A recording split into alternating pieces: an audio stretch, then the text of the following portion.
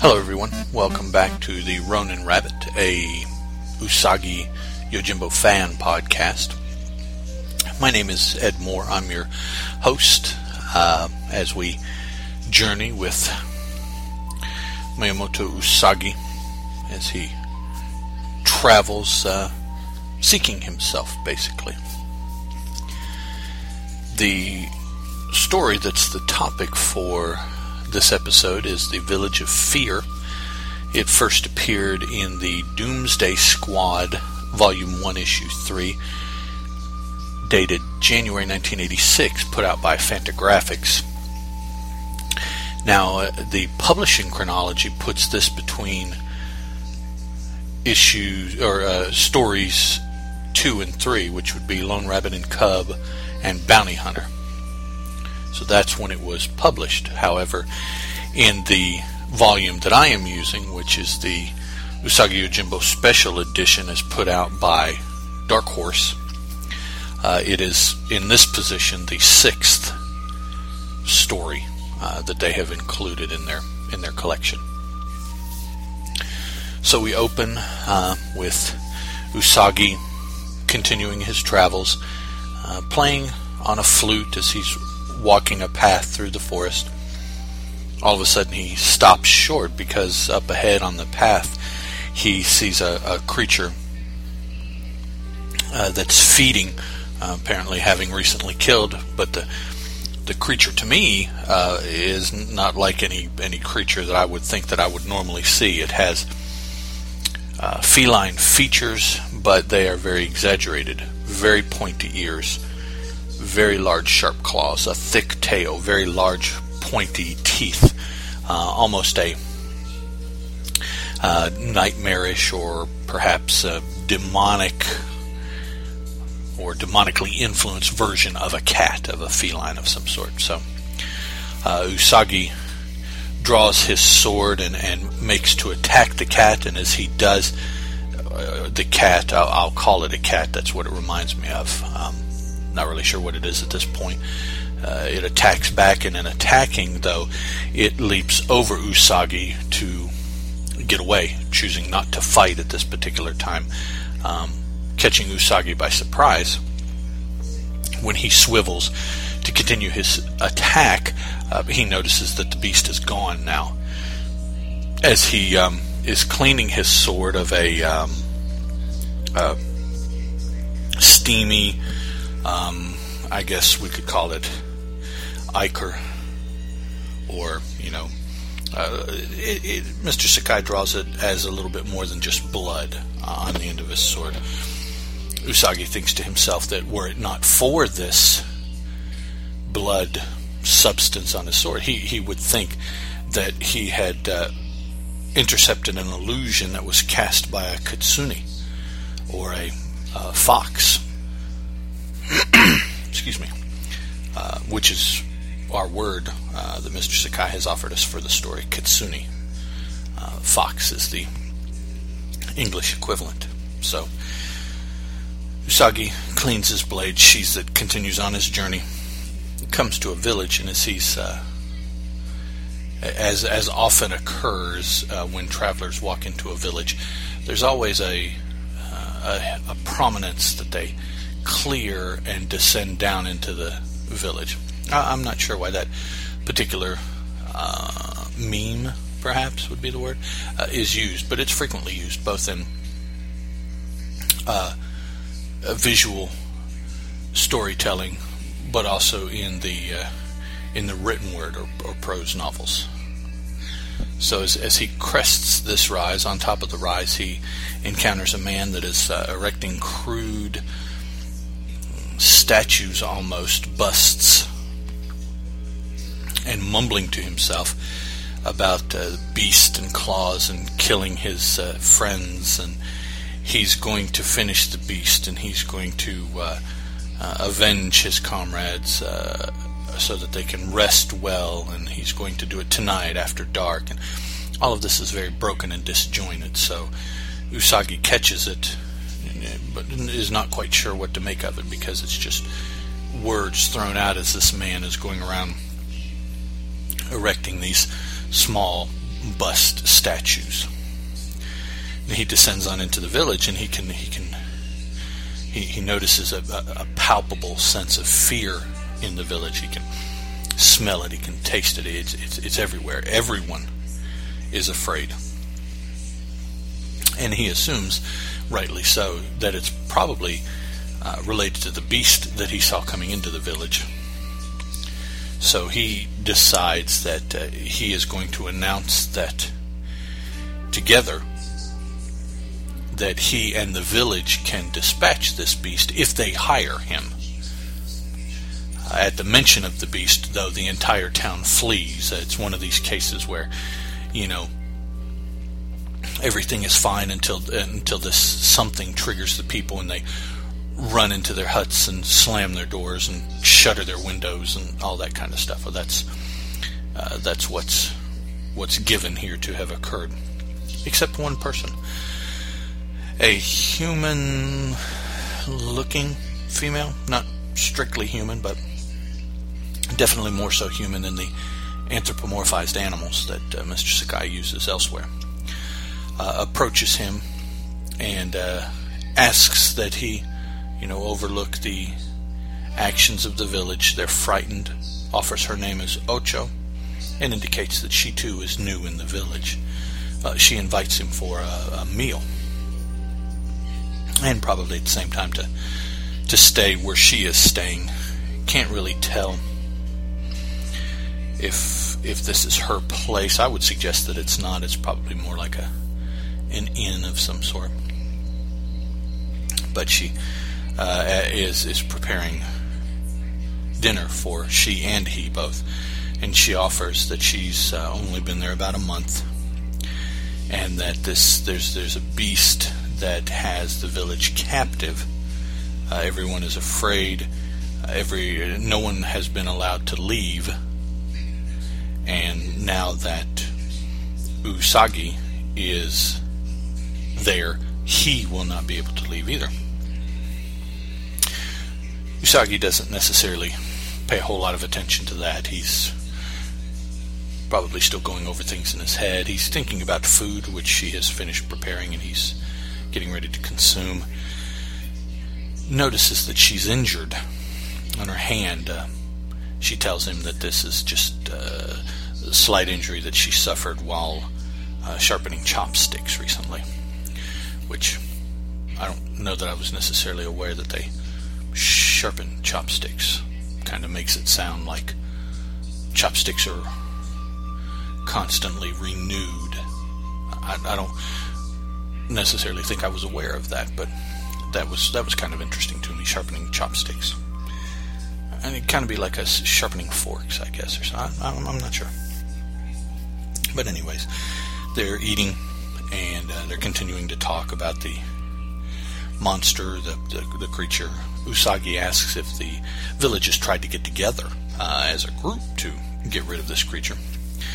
And she said, well, yeah, of course, that's a normal reaction for people, is to band together to try to defeat the beast. But in that group of men, which also was the last of the able-bodied men in the village, the only survivor was the gentleman he saw that was perhaps addled, playing with the bust, erecting the busts of people there on the little promontory as you enter the village, indicating his name is Gon, G-O-N. Her name Ocho is O-C-H-O. I assume Ocho is how it's pronounced. His name is Gon. She says all he does now since returning is spends his time carving statues for the repose of his comrades' souls. So I would say that there was more than 24, which is the size of the force that went out with him, but perhaps not. So anyways, she says that the village is what it is. Usagi is now part of that. He should give up hope like the rest of the village, and of course, being the honorable samurai that he is, he says, no, never. I'll defeat this beast, even if I have to do it by myself. And in his enthusiasm, in his zeal, he partially unsheathes his sword, holding it out, and he notices at that point her reflection. But her reflection is the reflection of the beast that he encountered initially, not the reflection of this human female Ocho that he's talking to. So she exclaims that he's a fool and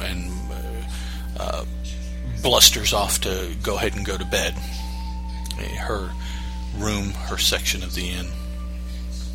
Usagi contemplates what he's seen in the reflection, that it was indeed that of the beast and it wasn't the reflection of who he was talking to.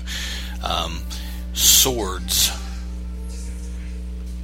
or more specifically reflections, show the true nature of individuals that are supernatural or under supernatural dominion. So in Usagi's mind, in Usagi's world, the reflection being that of the beast shows that Ocho is a shapeshifter, perhaps even a were-beast, or perhaps a demon of some sort. Doesn't really get into it, but she's a shapeshifter. So Ocho is in fact this beast that he fought earlier. The injury to her hand is indeed the injury that he inflicted as the beast leapt over him in their initial encounter. Putting all this together, he goes to confront her, goes to her room, and finds that she is not there, but the back way, or another way into her room, is open. He goes out to see if he can find her, catch up with her, and he spots a set of tracks leaving away and into a particular direction towards the nearby forest. So taking off after her, he runs into Ocho as the beast, just still in the village as she's trying to make her way out. So he's not that far behind her. This time he says her name and the beast speaks. So they're talking about, what's going to happen. The beast indicates, it was going to kill Usagi in his sleep. That would be painless and more humane, but now she'll just kill him now. And again, they tussle. This time, as Ocho leaps, she leaps at him, not so much over him, and inflicts an amount of damage. Looks like probably her claws. She rakes Usagi with her claws. Was their fighting gone? Charges in, still gibbering out of his mind, and he steps up to Ocho and sends I believe it's a naginata is the weapon, kind of a spear, drives it through Ocho's neck, but not enough to kill the beast. Ocho does turn and kill Gon. At that particular moment, Usagi counterattacks, dispatching the beast by what appears to me to be beheading, although it's not overly obvious in the next panel. But I believe that's what happened. Ocho killed Gon, Usagi beheaded Ocho, and the image here is of Gon laying on the ground, or not Gon, Ocho laying on the ground with the head seemingly still attached, but basically I guess it's sitting in front of the body. But now the creature doesn't look quite as fierce. It looks more feline-like, more like your kitty cat, as it were. Not dangerous, I think is the image. So the next morning, Usagi gets out and is announcing to the village that their travails are over, and invites them to honor a fallen hero as he sets a small statue of Gon with those others that Gon was creating. And in the end here, Usagi indicates he's speaking, I guess, a eulogy of sorts. He says, "You died well, Gon. Now your spirit flies with the wind." There are some villagers back away a little bit. Perhaps they didn't hear or see exactly everything was going on, and so one villager speaks to another and says, "What did he say?" And the villager replies, "I don't know, something about gone with the wind?" Ching. So Usagi leaves the village, continues on his warrior's quest to find himself. Obviously, the main characters were Usagi himself and Ocho and Gon. All of those were pretty well explained in the story. The term kitsune was given to us by Mr. Sakai. Kitsune being Japanese, I believe Japanese for fox. A little bit about some of the other things. With the death of Gon by Ocho, we see the reappearance of the Death's Head.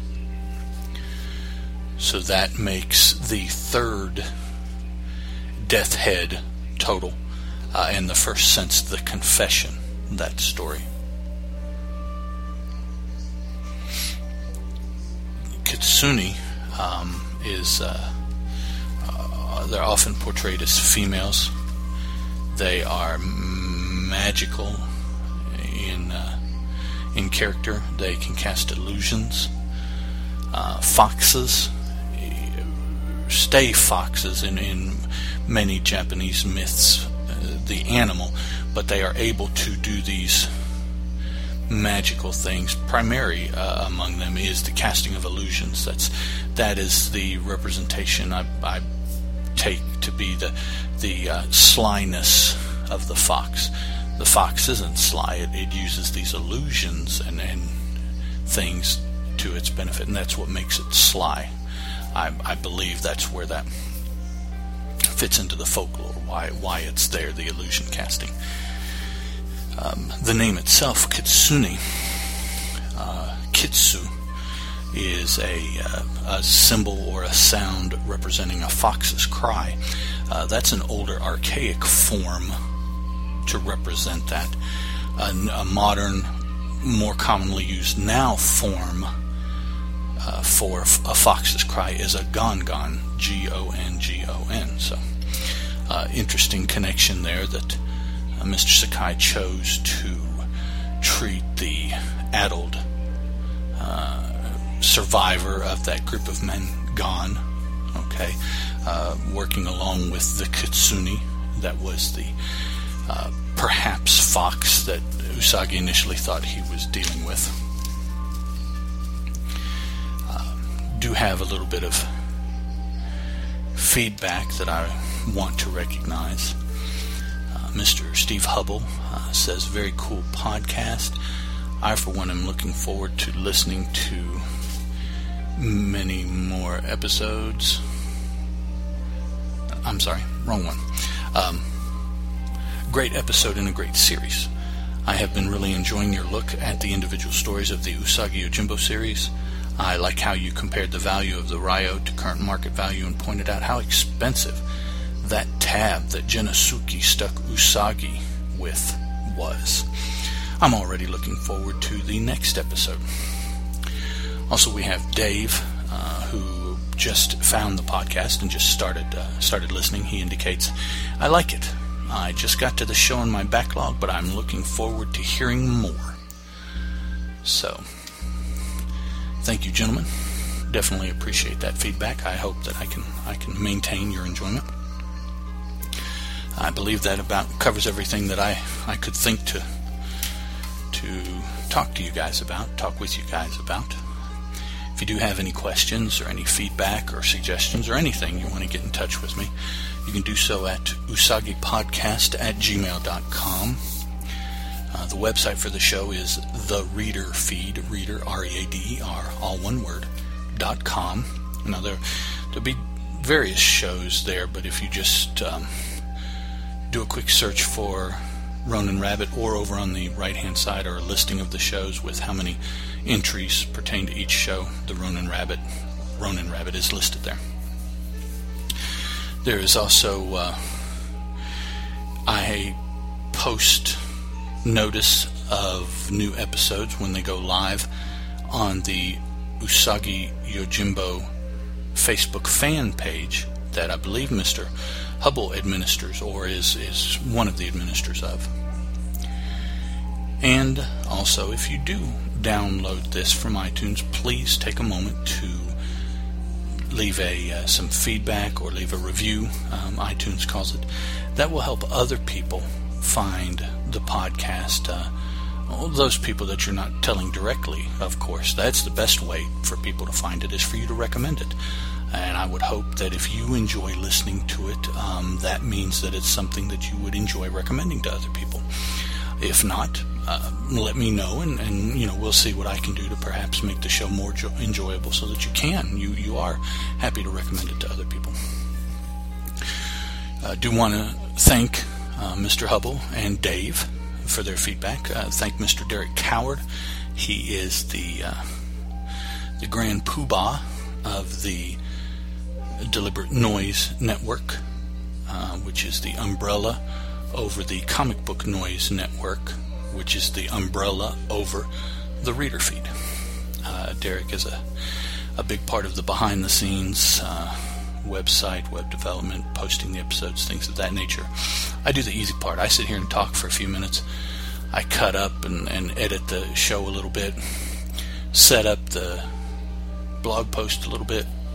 Derek does the rest. So he does a lot of the heavy lifting. I do the more glamorous work. I think that's about it for this episode 6 of the show. Thank you guys for listening. Thank you folks that this is your first episode. Please take a few minutes to go back and listen to the previous 5 episodes. I think this is going to turn out to be about the longest one so far, so the others have been fairly short in nature. I appreciate any feedback that you folks do care to give, and thanks a lot for listening.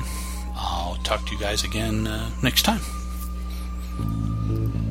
This is a Teal production.